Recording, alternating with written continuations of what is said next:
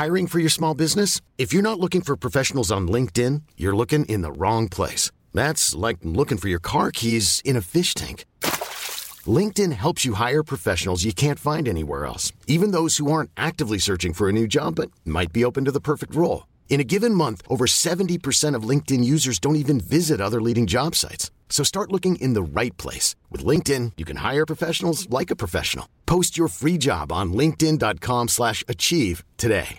Selling a little or a lot? Shopify helps you do your thing however you cha-ching. Shopify is the global commerce platform that helps you sell at every stage of your business. From the launch your online shop stage to the first real-life store stage, all the way to the did we just hit a million orders stage. Shopify is there to help you grow. Shopify helps you turn browsers into buyers with the internet's best converting checkout. 36% better on average compared to other leading commerce platforms. Because businesses that grow, grow with Shopify. Get a $1 per month trial period at shopify.com/work. Shopify.com/work.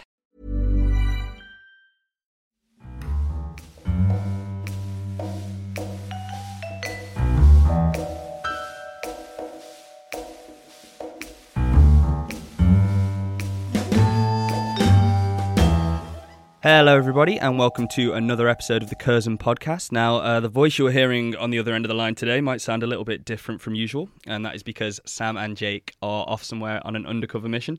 I'll do my best to try and replicate their southern charm in the meantime. My name is Stephen Ryder, and luckily I do have backup on this case. I'm joined by regular contributors Campbell Campbell. Hello. Hannah Woodhead. Hi. Both of whose film musings can be found in Little White Lies, amongst other publications. We're also delighted to invite a Curzon podcast first-timer onto the show, Kaleem Aftab. Hello. A writer on film for publications such as The Independent and The National. Thank you so much for being here today, guys. So today we're going to be discussing the new Spike Lee joint, BLACKKKLANSMAN, with 3 Ks, as I'm sure you've all seen on the posters, as well as hearing from the man himself later on in the episode. Campbell, you'll be interviewing Spike later on today. Yes, I will. But for all the listeners, it's only a few minutes away. Hopefully everything goes well and the interview actually happens, else this was all for nothing. Way to make me feel good. As always, we love hearing from you here at the Curzon Podcast. So if you would like to contact the show and talk about anything we discussed today, please drop us an email on podcast@curzon.com or tweet us at Curzon Cinemas. So BLACKKKLANSMAN is Spike Lee's hugely enjoyable and timely new film that uses an almost unbelievable real-life case to put a spotlight on racial inequality and prejudice in America, both past and present. John David Washington plays Ron Stallworth, a black Colorado police officer in 1979 who contacts by phone the Ku Klux Klan and then administers the help of his white Jewish colleague Flip Zimmerman, an on-form Adam Driver, to act as his surrogate in order to infiltrate their ranks. Now, I think everybody here today comes with their own kind of unique history and knowledge of Spike Lee's filmography. And Kaleem, if I can just start with you, I saw that you put Do the Right Thing in your top 10 films of all time when you were asked to submit to the 2012 Sight and Sound poll. But you have also written a book on Spike as well. That's right. Do you want to talk a little bit about your relationship with Spike Lee's films? Oh, sure. So my relationship with Spike Lee's film started when I was 14 years old and saw Do the Right Thing and was blown away by it. Not quite sure when you're 14 what side of the fence. I was very influenced by the kind of media coverage and thinking, is this good, is this not? And then pretty soon, once I could make up my own mind, which was probably 1 hour later, I was like, that was excellent. And, you know, singing all those ditties that were there, Fight the Power. I mean, what a soundtrack to that film. What an opening with Rosie Perez. So it really caught you from Do the Right Thing onwards then, yeah. Yeah, so then I went back and so I saw that and then I went and watched his previous films. I remember having an argument with the guy in the video shop about She's Gotta Have It. He wouldn't let me take it out. He's like, you're too young to watch this film. I was like, no, I'm like 14, come on. And in those days, there was no classification for videos. I feel like that's the perfect time to watch She's Gotta Have It as well at that age, you know? Yeah, for that's sure. a good age. For sure. I think 14 is a good age to watch any film. Yeah, no, you're well. You should have found another kid and put him on your shoulders like Pink's an adult man. Of course, exactly. And as you... I was very tall then. So was you were just at the mercy of like the video store? He was like a family friend, so then he would like let me have a video every day, and then it became gatekeeping, man. Not you, not this one. Not good. And then I saw it and loved it, and he really hates that film. So we had arguments all the time about it. It's very, and then very when constructive. Later on in my life, when I wrote the Spike Lee biography, I said I always knew it would pay off loving that film. So you've met the man himself. You spent you were saying earlier you spent a year working in his office. Yeah, I mean, I wrote the Faber and Faber book on Spike Lee. It turned not into a Spike Lee on Spike Lee, but it turned into a kind of oral history where I chatted to the man himself and all of his collaborators, the many, spent over a year in New York in his office, which was something else. That's great stuff. Yeah. So I got to be charmed by him, see another side to him that often isn't on show. Did you go to a Knicks game with him? You know what? I went to a Knicks game. He was there, and then he called me down courtside. What? And it was like one of the world's great Knicks games. And at the time, I didn't really understand the rules of basketball. I only just recently really got into it. So the game was lost on me. I mean, the Celtics won with the last shot of the hoop. Really? And then they went on this mad run where they end up winning the championship. 2008? Something like that. Yeah. And I was like, oh, yeah, I'm really not into basketball if I didn't love this game. And now looking back on it, I'm like, wow. One of the most awesome games ever. And hey, you know what? I was more interested in the fact that Wayne Rooney was in the game. That's the most British response I think possible to a basketball game. Really. And so that's great. Can't wait to hear your insights on the new film. And Cam, do you want to talk a little bit about Spike Lee and what he means to you? It's funny because I came to Spike Lee quite late. I said on a previous podcast that I was kind of like fooled by this kind of press coverage of him, and it's like, he's just this angry dude, a provocateur and stuff. And then it just took me watching Do the Right Thing to know that there's like a lot more going on than that. That was in my first or second year of university. And again, I basically started at the one and worked backwards. So at this point, the only thing I haven't really seen are his documentaries, but I kind of love the quality that he brings to a lot of his films. Like, he's really good at presenting kind of great orators and these kind of documents of black culture as part of his films. And there's something about that just kind of really clicked with me. I kind of like how he uses... Oh, yeah, the Kwame Churi scene that I'm sure we'll discuss later is a that was perfect a example particular highlight for me. But more than black culture. I think he More shows than that, American culture. Yeah. It's not black it's culture, it's America. And the fact that black culture has become a greater influence has coincided with the influence he's had. And he's chosen to focus on that, but he focuses just as much on the man and trying to stick it to it. And in doing that, he has to show how the dominant culture has been structured in a certain way. Yeah, I mean, the a lot of the points in BLACKKKLANSMAN are the film as a whole kind of operates as this counterpoint to Birth of a Nation, kind of like this blockbuster that's anti that. and Hannah, can I just ask you, how do you feel about Spike Lee in the 21st century? And have you had kind of a history of?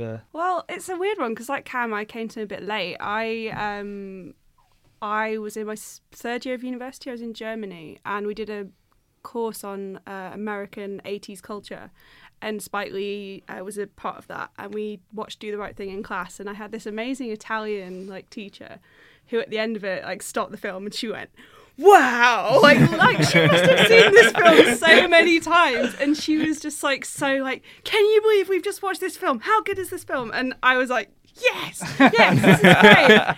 But it was especially thinking about BLACKKKLANSMAN, it was kind of strange for me as a very sort of middle class white girl who I watched Birth of a Nation kind of before I knew who Spike Lee was, because I was a history student. We watched it in history, not as kind of like a this is a great historical document, just as kind of more like a examining propaganda in America. Well, that's what it's become, Birth of a Nation now, hasn't it? It's ceased to be like a film, and it's become an artifact, I think, for people to watch. I would very much hope so. Although I think, sadly, especially at the moment, I think there are probably a lot of Americans who watch it still and think maybe Griffiths had the right idea. Yeah, well, I don't think it's entirely not become part of the canon. I think it's still looked at from being the first kind of American narrative film that has a beginning, medium, and end. So on that side, it definitely has value, and I think Spike Lee would admit to that. And so I don't think it's been a dismissed film, and I think a lot of times it's not talked of in context. I think it's very rare that someone says it's actually rubbish. I think because of these reasons. So I think actually as a canon, as a film of the canon, that it's only really Spike Lee that's been piping up saying... I thought Birth of a Nation was a snooze. And I've watched Intolerance, which is like the follow-up to that. And that film, Intolerance is basically like a 3-hour counterpoint to the criticism of Birth of a Nation for being racist. And Griffith, basically a 3-hour epic set in Egypt about how everyone was like treating him wrong, and he's like, "You are unjust and intolerant towards me," the filmmaker, and he like writes all these letters and stuff, and then proceeded to edit Intolerance for like the rest of his life or something. It's just got a really strange history. I think maybe Birth of a Nation might come up in the interview that we're about to hear. But here we go. It is Campbell A. Campbell talking to Spike Lee later today. So I thought I'd just start off with asking what led you to take on this particular story. The story. Yeah. Jordan Peele called me up, gave me a very concise, high concept pitch, 6 words: Black man infiltrates Ku Klux Klan. That's all I needed. And once he told me it was true, that was it. I mean, what more would you need? I noticed that David Duke was saying that he was concerned that the film made him look foolish. I was wondering what you had to say about that. He thought about that the day he joined the Klan. Mm-hmm. A little too late, David. just maybe a few decades. It's the first film you've had in competition at Cannes for a little while. I was wondering what it's like going back there, and if the atmosphere was different than it was last time. I always have a good time going to Cannes. And a lot of times, you only go to Cannes when everything does was scheduled. So you might have a film that year, but you want to wait till May, or you want to come out later. So that whole thing, having the film in Cannes, is really, the schedules have to line up. Mm. So with this particular film, I found myself reminded of an earlier film of yours, Bamboozled, especially with a lot of the talk where, say, David Duke was on the phone and saying, yes, I know what a black person sounds like over the phone. And it reminded me of Michael Rappaport in the earlier film when he's like, I'm blacker than you should be doing this. I was wondering if that was a conscious thing you were working on when you were doing BLACKKKLANSMAN. No, what you say is true, but it was not conscious. I mean, is it something that you'd like to explore further, that idea of images of black people in the media and self-determination of that image? Well, I mean, I wanted to do that, and stuff I'll continue to do, but when I decided to do this, it was very natural that that could be part of this movie, and really look at 2 films, Gone with the Wind and Birth of a Nation. About those particular films, they show up a lot in BLACKKKLANSMAN. I felt that BLACKKKLANSMAN itself felt like a counterpoint to those films. With this kind of a rebuttal, even better. The kind of Confederate imagery connecting that, glamorized, like the past of those films connected, sanitized, romanticized.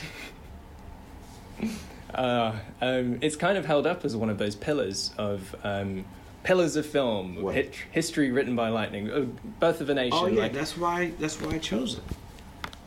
It was a good choice because it was something I studied when I was studying film at university, and I just. But did they tell you that this film gave the rebirth to the Klan? It's not a specific point. I feel like I had to dig that out a bit. But your professor didn't tell you that, though. I don't want to fully indict them, but you're not naming names. And also, did you know that with this film giving rebirth to the Klan, it led directly to black people being lynched? I did. Yeah, I was aware of that. I was wondering if you could tell me some more about your process of working with Terence Blanchard, who has done the scores on a lot of your films. Terence, go back. Terence played on the score for School Days, Do the Right Thing, and Mo Better. When you hear Denzel Washington playing, that's Terence playing. He also tutored Denzel how to play the trumpet. So right about that time, I knew I had to make a transition from my father, who'd done the previous scores, to somebody new. and that was Terrence Blanchard. So he's been doing it ever since. Has the process of working with him been any different over that time, or is it? Same. We watched the film together. I tell him where I want music. He goes away, goes back to New Orleans, sends me sketches, and if I like, I assign him sketches with themes, and I assign to specific people. And he comes up, you look at it again. He goes away, writes the score, and records the score. You like the score in this? I love the score in this. I liked the kind of electric guitar refrain. That's another thing. You're the first person to point that out, because Terrence is a trumpet player. So most of the scores, not all of them, most scores, the trumpet has been the lead instrument. And since we wanted to evoke the sound of the 70s, we came with the guitar. He came with the guitar sound, and came with the wah-wah. I did like the wah. It was really good, and especially in the kind of lead towards the conclusion. Yeah. But there was another piece of music in the film which I thought was quite interesting, and it comes in the ending, your playing of the Charlottesville footage. And do you recognize it? Yeah, from Inside Man. Yes. I was really interested in that music cue. I was wondering why. That's the third time we used it, because we used it in when the levees broke too. Ah, right. Third time. That's one of the few works of yours I haven't got around to yet. Flipping. Yeah. Spike, come on, I'm just got 4 hours just to sit around and watch your documentary. That's why I came here. I needed to tell you. No, you'll get to it. You're young. You'll get to it. It's waiting for me at home. You have it? Yeah. I actually bought the DVD for it the other day. What about the other one? If Guys Are Willing, the Creek Don't Rise. That was the second part of the Katrina story. Right. I think the one I got comes because the 4-hour collection, but is that a separate? There's another 4 hour. There's 2 4-hour documentaries done. I've got a plan for the weekend. Isn't Carnival this weekend? No, that's weekend after, I thought. All right, well, you got time. You going to be around for Carnival? No, I'm leaving more. I get back. Damn. I get back. We're editing the second season. She's got to have it. Oh, right. I've really liked the adaptation of that, actually. It was interesting to see you. This second season will be very good, too. Yeah? Mm-hmm. I believe you. I was wondering, how is it kind of seeing the reaction from the audience in the States? Do you feel like people are getting the message? So far, I mean, it hasn't been out a little over 2 weeks in the States. It's doing very well. Opens here in the UK tomorrow. Friday. It's the biggest hit in Finland because of Jasper. Finland? Uh-huh. That's an interesting one. And doing good. The Wake Up refrain, it's been in your film since the very beginning. I was wondering if it's out. 88 with the School Days. Yeah, with Larry Fishburne. Or Lawrence. Now he goes by Lawrence Fishburne. I was wondering if it feels strange to still be having to use that refrain, or if it just feels like natural to you at this point. Look, I wish I didn't have to, but it's not strange. I mean, if I didn't think we needed to be some things to be hip to that we're not, I wouldn't put it in. Of course. In this particular instance, it's the one of Ron Stallworth's colleagues who says it to him. I was wondering what inspired. It says what? Who tells him? Oh, yeah. I was wondering what made you make that particular choice for the. I think we have Wake Up 4 times. Well, his supervisor tells him that. Patrice tells him that, and it's 2 other times I can't remember. Someone says Wake Up 4 times. I mean, I could always go see it a third and get back to you. I was hoping to talk a little bit about John David Washington. I thought he was really great. Many people do. There's so much behind his eyes in a lot of the phone conversations. One moment stuck out to me when he was telling this story to David Duke, and it felt just the look on John's face made it feel like a very personal story. I just wanted to know what your process was of working with him and how it's been. You talk about it, roll the camera, do it. There wasn't a lot of real performances there. I knew he could do it. I didn't ask him to audition, to meet. So he was the one you always had the pie in mind for? That was it. As soon as I knew I wanted to do this, I said, I'm going to use John David. I'm Sandra, and I'm just the professional your small business was looking for. But you didn't hire me because you didn't use LinkedIn Jobs. LinkedIn has professionals you can't find anywhere else, including those who aren't actively looking for a new job, but might be open to the perfect role, like me. In a given month, over 70% of LinkedIn users don't visit other leading job sites. So if you're not looking on LinkedIn, you'll miss out on great candidates like Sandra. Start hiring professionals like a professional. Post your free job on linkedin.com/achieve today. Millions of people have lost weight with personalized plans from Noom. Like Evan, who can't stand salads and still lost 50 pounds. Salads generally for most people are the easy button, right? For me, that wasn't an option. I never really was a salad guy. That's just not who I am. But Noom worked for me. Get your personalized plan today at Noom.com. Real Noom user compensated to provide their story. In 4 weeks, the typical Noom user can expect to lose 1 to 2 pounds per week. Individual results may vary.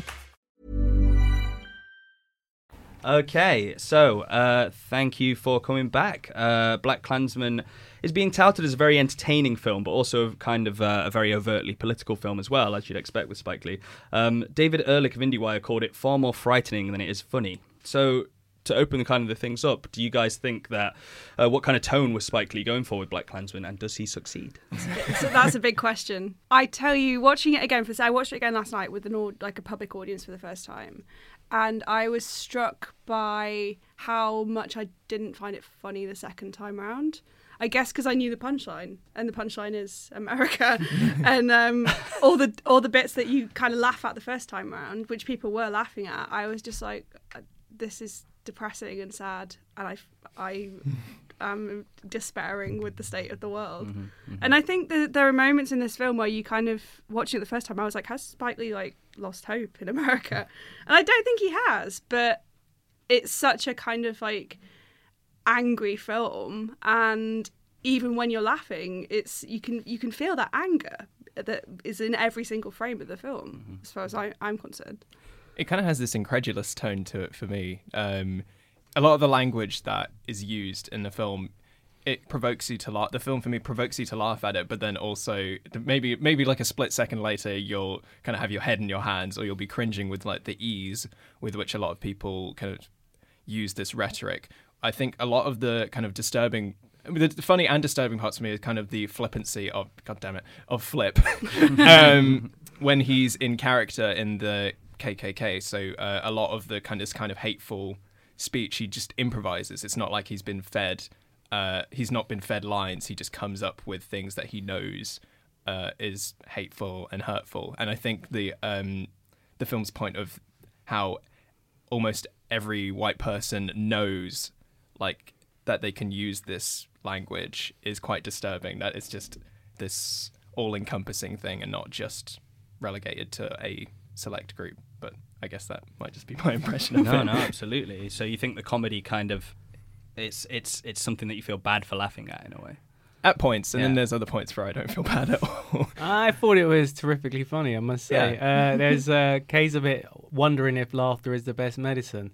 And I know what you're saying about the language, and what you're laughing at is a terrible thing to laugh at. And I had the same kind of experience the second time, but I still found myself laughing, being carried away in the audience. And I think maybe that's because my favourite joke in any film is an Alan Clark joke in Made in Britain, where Tim Roth's character says, I don't speak chapati, which is kind of the kind of I shouldn't laugh at that given my background, but I found it terribly funny. And I think this kind of race humour that he picks on is the kind of thing that he wants us to feel safe, because that's how it's dismissed. You know, on these American talk shows, they can make jokes about the most horrific thing, and it's a way of calming the situation down, and we go along with that. We go along with the fact that this is just the natural order of things, and he's really highlighting how terrible it is and how one group of people is trying to fight against it, but is being ignored by the greater society. And I think that's how he uses humor. It's the same way he uses humor in Do the Right Thing, which has really terrifically funny moments. I really like the monologues between... well, it's not a monologue, but it feels like a monologue when it cuts between all of those different characters and Do the Right Thing, when they're all saying different kinds of kind of racist hate speech, and it's just this just like word vomit. And there's a lot of moments funny. in this that and it gets funny. Yeah, he does as the it same goes thing on, in 25th Hour with Ed Norton. Does the same thing in front of the mirror speech. And yeah. so I think that's a trope that he uses. He uses that kind of, hey, people actually. There's two sides to that. Is A, it's horrific that we laugh at, and B, he also uses this very cleverly in this film where we're actually laughing at the Ku Klux Klan, where we're thinking, this is so ludicrous.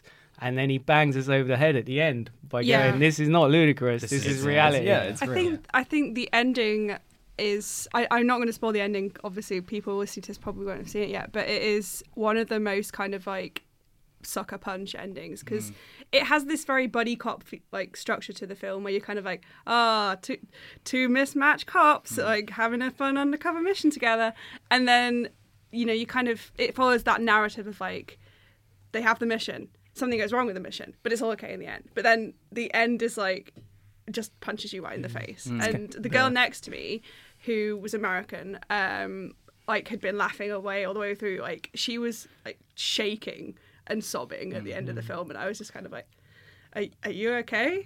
People were kind of like, they get sucked into this like, oh, it's just a fun movie about race relations, and then it's jarring. One of those. Yeah, exactly. Yeah, it's jarring, but it's jarring on purpose, I think. Exactly. I found the kind of 3 fun endings that happened before the actual ending more jarring than the actual ending. Well, especially, and that kind of sets you up. It really gets you. It's structurally is brilliant because it really makes you think this is pure Hollywood. I've watched a fantasy film. Yeah, you've given me messages and you've given me this and that, and you've given me some thought-provoking moments in that kind of Brechtian way that Spike Lee loves to do. And then he smashes you over the head. I've not seen a film recently where I can think the last 5 minutes make the film go from a good film to a great film. You could hear a pin drop in the cinema actually. For last 5 minutes, I went to a screening yesterday with the public, and it was just dead silent after the final moments. Just of the Prince song. Yeah. And apart from that, and then the Prince song plays, and everyone's like just kind of breathed out. Kind of taken into account that this is based on a real life story that happened. It's not completely true, as has been in the news lately. But I just did want to talk about the character of Ron Stallworth a little bit and how Spike Lee kind of portrays him in the film. I found him to be a little bit goofy, a little bit insecure, maybe not kind of the atypical kind of Spike Lee protagonist.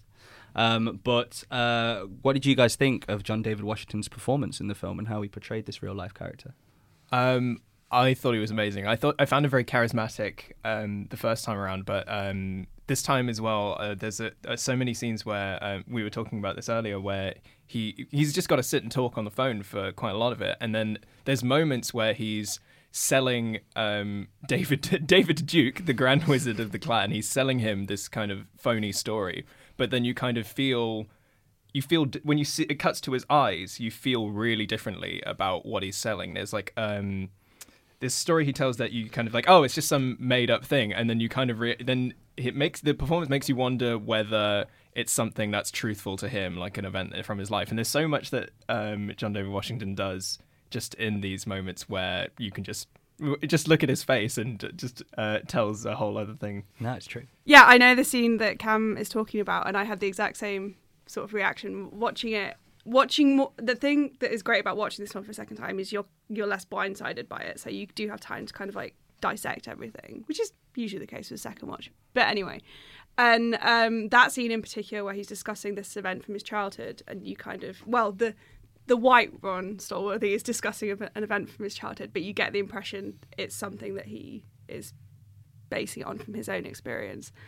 And I think in some ways he is kind of like a typical Spike Lee protagonist. And also there's a lot of kind of harking back to the protagonists of like blaxploitation films, and like Shaft is kind of like, hey, he's a really smooth guy. And he has this great line where he says, I am fluent in both. What does he say? It's in the King's English and jive. And jive. And these lines like pop up time and time again. He's a very incredibly charismatic John David Washington. I think he does such a good job, and he's competing against Adam Driver, who I think is a magnificent actor as well. And even Topher Grace, who I can't remember seeing Topher Grace in a good film since. Well, like... it's great when you cast one of America's least intimidating actors as David Duke. It's a brilliant piece of casting. So he really does excel in this film. It's a role he was born for. Performance. Especially considering that David Duke is now meant to be this kind of innocuous man. Like it's all right. He's just this shucks suit and tie man, and just a nice southern gent. Like, and casting like kind of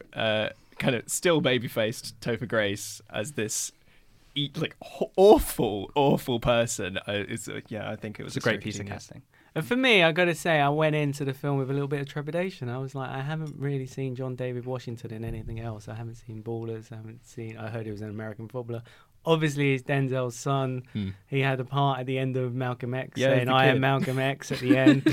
I was rolled my eyes a little bit when I heard he was cast, I must admit, because you don't know an actor. Absolutely. And you go in. So it means that actually I was being blown away by someone who was completely fresh to me and completely new. And if I compared him to, say, some of the more recent new actors that Spike Lee's introduced, say Anthony Mackie, who went on to have a fabulous career in Marvel films, but didn't quite hit the same heights that I think John David Washington does in this film. He really excels in so many moments, and I think he's a juxtaposition to what we expect. He is based on a blaxploitation character in terms of his look, but the actual way, his naivety. He's a cop who really just goes along with things. He's trying to fight the system, but actually, when he's asked to go and investigate the Black Panthers, he goes along and he's kind of swept along by the rhetoric. It's almost like he's not heard the rhetoric before. Yeah, I think we could talk about that scene, actually, because for me, that was the key point in the film where I kind of locked into it. And I was like, wow, I could see what this is actually trying to do here. The scene where he goes to the Kwame Ture rally, and kind of, why do you think that is such a powerful scene in that moment? I think that scene kind of begins an arc that is it's paid lip service to this idea of double consciousness.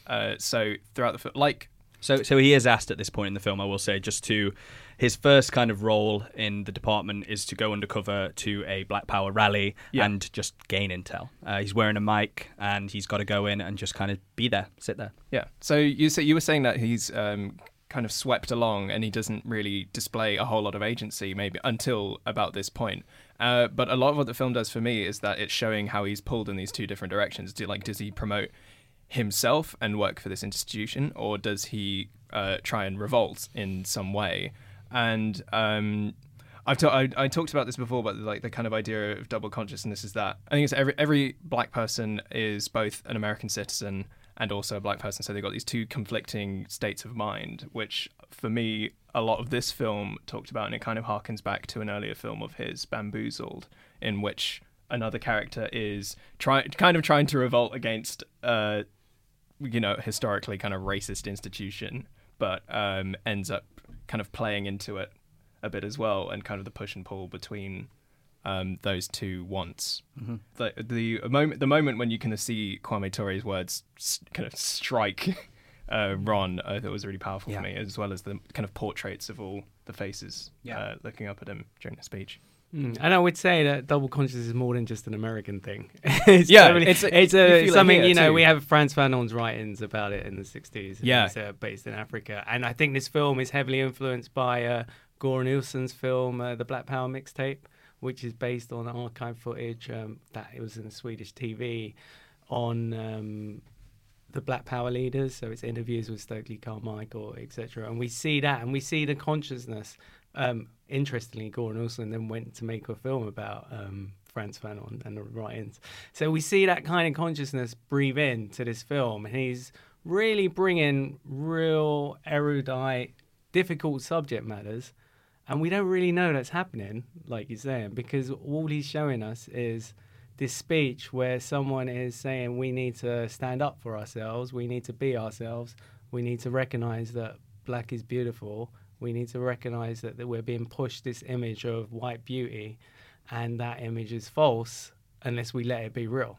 There's kind of the call to we must be in control of our own image was I can't remember the exact line, but he said, Ture's character in the film says something along those lines. And he talks about Tarzan, right? Yeah, and he says, "Hey, I watched Tarzan and I wanted to kill those beasts, right?"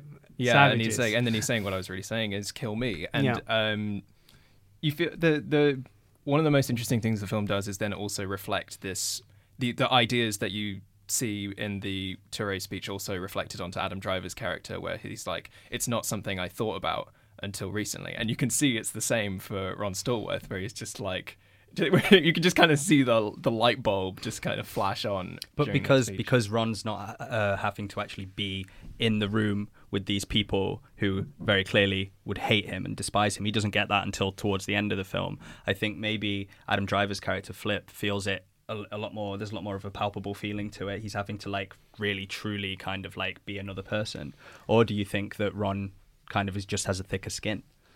Can I jump in here? Yeah, go for it. I think there's something really interesting that happens with the Flip character, because he's kind of not like the character in the book, because he's been given a Jewish identity which doesn't exist in the book. Yeah. And it's Spike Lee making a comment on the fact that in the civil rights movement, a lot of Jewish leaders stood alongside the black leaders and went on these marches. And it's interesting because Adam Driver's character Flip Zimmerman has like denied his Jewishness, even though he wears a Star of David. He's not judged by that. He can pass as a WASP because he can look like the everyman, whereas Ron Stallworth can't. So he plays with that kind of idea that this guy is also from a subjugated community, but because he doesn't get treated like that from the KKK. He does if they found out that he was Jewish, which is part of Spike Lee uses this whole lie detector thing. Yeah, I was going to say. Which was kind of, there's a falsehood in that because it didn't happen. There was no, he made up his character. But there was an idea at the time that to be inducted into the KKK, you would have to do a lie detector test to see. Wow. Is that an actual? That was an idea that was never implemented. So he took that and he took the extension of it. Yeah. So that's interesting, and it's playing with falsehoods. I know, obviously, recently there was the Boots Riley social media where he's a director of Sorry to Bother You, which I haven't seen, but and member of the great hip hop group. He's come out and still he's waiting for distribution. He's talked about how this film in a very interesting way, because he's talked about Ron Stallworth as a character, and he said, hey, should we be celebrating Ron Stallworth? He was in the police. He was investigating the Black Panthers, and the police did a lot of stuff to disrupt and disband the Black Panthers. And here, the police, because of who they are and the way it's set up, are kind of the heroes. It's a little difficult for me. I found to reconcile. I found Boots and I found his argument a little bit difficult to reconcile myself, because this is based on the Ron Stallworth memoir, and this memoir is Ron Stallworth. He actually promotes himself in it. He talks about how what he wanted to really say in the opening chapter to the KKK is, he wanted to stick it to them. In much more graphic terms. And so I think he's criticizing Spike Lee for taking a project that wasn't his own project. It was a Jordan Peele project, who is the writer, director, and producer of Get Out, who was going to direct it, but then passed it on and asked Spike Lee to make it into a Spike Lee film. He's taken a project that is designed to be a mainstream film and designed to be kind of watched. And then he's put on what he wants the film to be, which I think is often interesting with Spike Lee films, because they're so broad and they have so many subjects, and because he kind of does this alienation effect of Brecht in nearly all of his films, where he purposely takes us out of the movie. We're watching a film and, for example, we spoke about people talking to the camera straight at. He takes us out and he reminds us that we're watching a film. Which happens. And here he reminds us that we're watching a film, because somebody editing is cross-cutting editing that doesn't follow a linear narrative, and we're just like, oh, okay. And then there's also moments where you can very obviously just feel the hand of the filmmaker, like especially when, especially in the conclusion, it's like it's almost just like tied up with a bow. It's I think for me the film seems to, like you're saying, it kind of flaunts its quote unquote falsehoods, but it's very clearly being molded into a story that is meant to be this kind of mirror to today, because the I haven't read the Stallworth memoir, but I think I was reading somewhere that the actual attack that they prevented, according to him, was a like kind of a nail bomb in a gay bar. And instead it's directed at a Black Panther movement. So it's obviously meant to be this kind of this kind of not inverse, but mirror to today, where it was the in recent years the Charlottesville riots with the Black Lives Matter movement against neo-Nazis. So the film's kind of pushed into this parallel, which kind of makes me feel that in kind of like a based on a true story biopic thing like this, the baseline isn't quite as important as the end product to me. I'm really glad that Boots Riley has kind of brought this up, because it's an interesting way to look at how we kind of relate to cops. Yeah. But at the same time, I don't think there was much interest in this being like the life story of Ron Stallworth as much as it was meant to be. Like this stuff that we supposedly have gotten over is just recurring still. It's more about the message than the narrative for me. People tend to agree with that. You think that the story, kind of the base foundation of the story, is the most important thing, and you can go where you need to from there? Or I think that Spike Lee kind of knows that he's not trying to portray a very accurate depiction of Ron Stallworth as a person. It's Ron Stallworth as an idea and what he represents. Spike Lee says this right at the beginning. He says, literally has a title card that says, "This is based on some for real."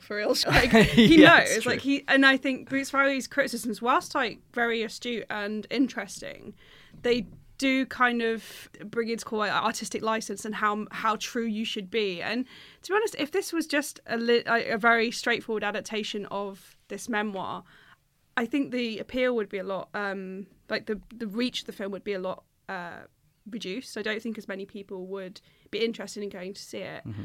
And I think it would probably be less enjoyable and not a Spike Lee film. It would be, a kind of documentary about this guy who did this thing. Or a period piece, kind of like that focuses more on, look, I mean, to be fair, the Kurt Beach was the production designer for this film, and I think he really nails the design of the film in a way that doesn't make it like too overtly kind of late 70s, apart from the scene where they go dancing, which is I think incredibly kind of it's got so many flourishes in it, and it's kind of beautiful and overly stylistic. I love that song they play in that scene. Yeah, does anyone know the song? Does anyone recall what the song's title was? I did write it down, but I am very excited to go buy that soundtrack. It's a great scene, soundtrack. And it's one of those kind of stylistic flourishes that you were talking about, the kind of almost Brechtian in a sense, I think, which happens again in the conversation between Ron and Patrice when they're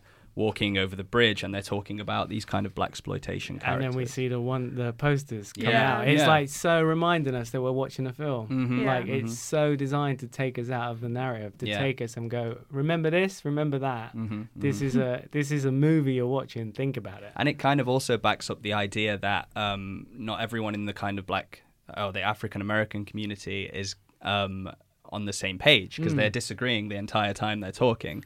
Patrice is kind of not buying the fact that Superfly is an American hero. I think Patrice gets a raw deal in this film, and this has been one of the big criticisms about often about Spike Lee's films in general, and specifically this film, is that the female characters kind of get short shrift, and she goes through this whole like arc where she's the leader of the Black Students Union. She's kind of very involved in the politics and the Black Panther movement, and then she finds out that Ron is a cop. She just kind of is like, oh, okay. Like she just forgives him so readily. They have this kind of like, oh, I can't really be with somebody who's a cop, but it doesn't feel sincere to me. And I feel like it was all kind of too neat. But by the same thing, it's not her story. Yeah. It isn't Patrice's It's true. film. I remember feeling the same way about that, and also about the scene where they finally take down the racist cop. Which, as I was watching it, I was thinking to myself, but we know that like in the 21st century, that cop's going to be giving some paid leave, and he'll be back on the force before we know it. And it felt like it was tying it into a neat little bow. But then obviously I really do think that's because he hits us over the head with the final 5 minutes. Yeah, and there's he also pulls something, us, something interesting happens in that scene with the music again, because he plays that Emerson, Lake and Palmer song, Lucky Man, which is like kind of the whitest tune. It's like this prog rock tune, and it's talking about this kind of great past, and it feels like a Klan song. But the last verse of that song is about having a bullet, and it later became associated with the assassination of John F. Kennedy and the Kennedys. And so it's a very interesting choice because it plays into this idea of a change in time. And it's just done in such a subtle way that if you don't know the history of the song, it means nothing. But once you add that context in, you're like, oh, he's actually saying the times do change a bit here. We are actually seeing a cop who's allowed to be in the police force, which hasn't happened before. We've moved. There is black exploitation. It's not just Gone with the Wind and Birth of a Nation. Things are changing, and I think he wants to represent that. But this character, this racist cop character, is so goofy and so comedic and so out there. He almost reminds has me a mustache to twirl. when he's so over the like, top. Aha, it was me all along. But Spike Lee likes to have these characters, right? These kind of oddball characters. I mean, Do the Right Thing is the Guinevere character. He's just there and he's got these photos, and that's very sincere and it works. But here, you're like, do you really work? But it's not about... I don't think it's about him as a character. He's laughing at him, and he's laughing at cops that think this way. And you get it with the Ku Klux Klan members as well. You have the kind of like this one who's like, he's played by this guy who played a juggalo in Always Sunny in Philadelphia. He's also he's also Jeff Gillooly in I, yes, Tonya. Yes, I knew I'd seen him recently. He plays good idiot. He gives good idiot. He's the very, very dumb Klan member. He's the kind of like particular one who kind of slack-jawed, like laughing, like kind of like this like really bizarre like Muttley laugh where he's just like all the time. And he has these members of the Klan like Felix and Goofy Guy who are just kind of ridiculous idiots, and that's what you want to think these racists are like. You want to think they're kind of like slack-jawed yokels who can string a sentence together. But then he balances this out with the David Dukes, who are very astute. And there's this whole scene where it's like, oh yeah, he's got designs on Higher Office, and they have this.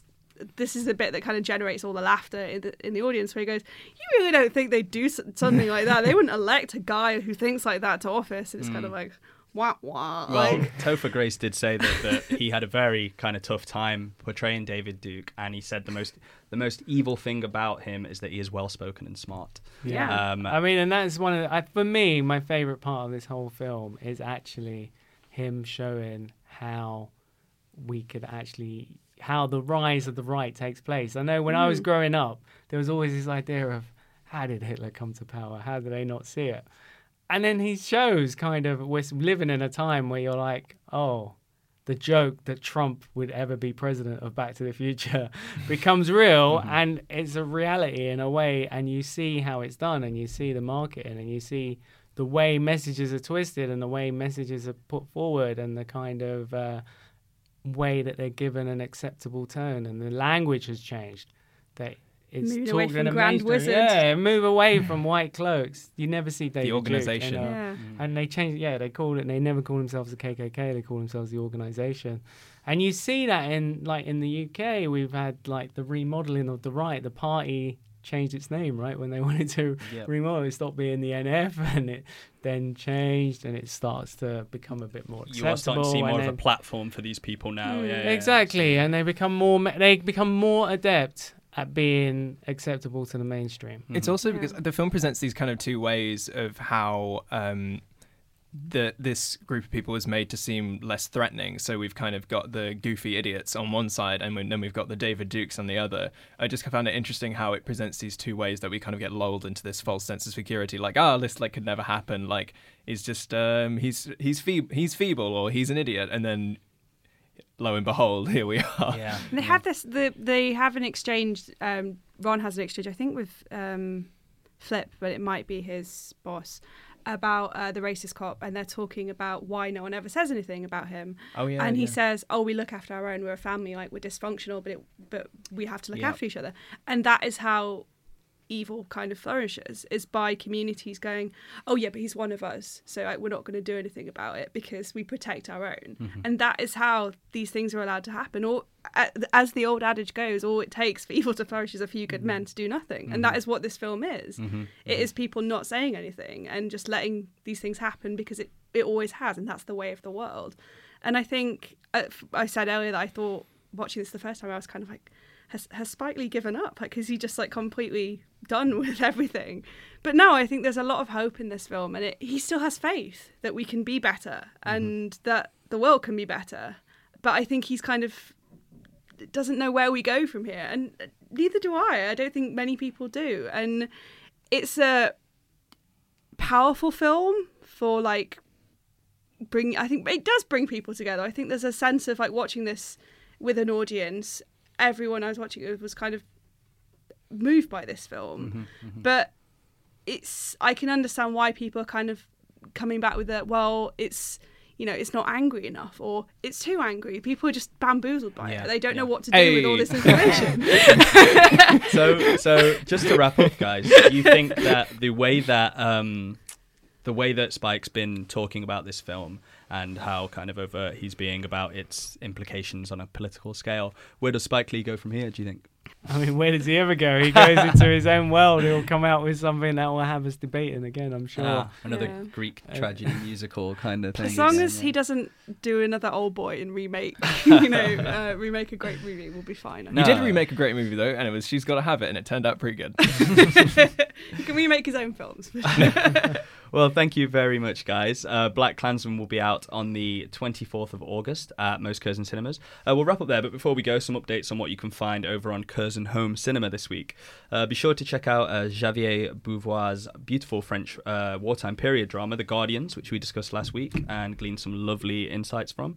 And keep your eyes peeled for a featurette on Cold War, the coolest love story you will see all year, where you can find an interview with the director Pavel Pawlikowski, as well as the film's composer, and some gorgeous footage from the musical performance at Curzon Mayfair, which is happening tomorrow, by lead actor Joanna Kulig, who will be in attendance.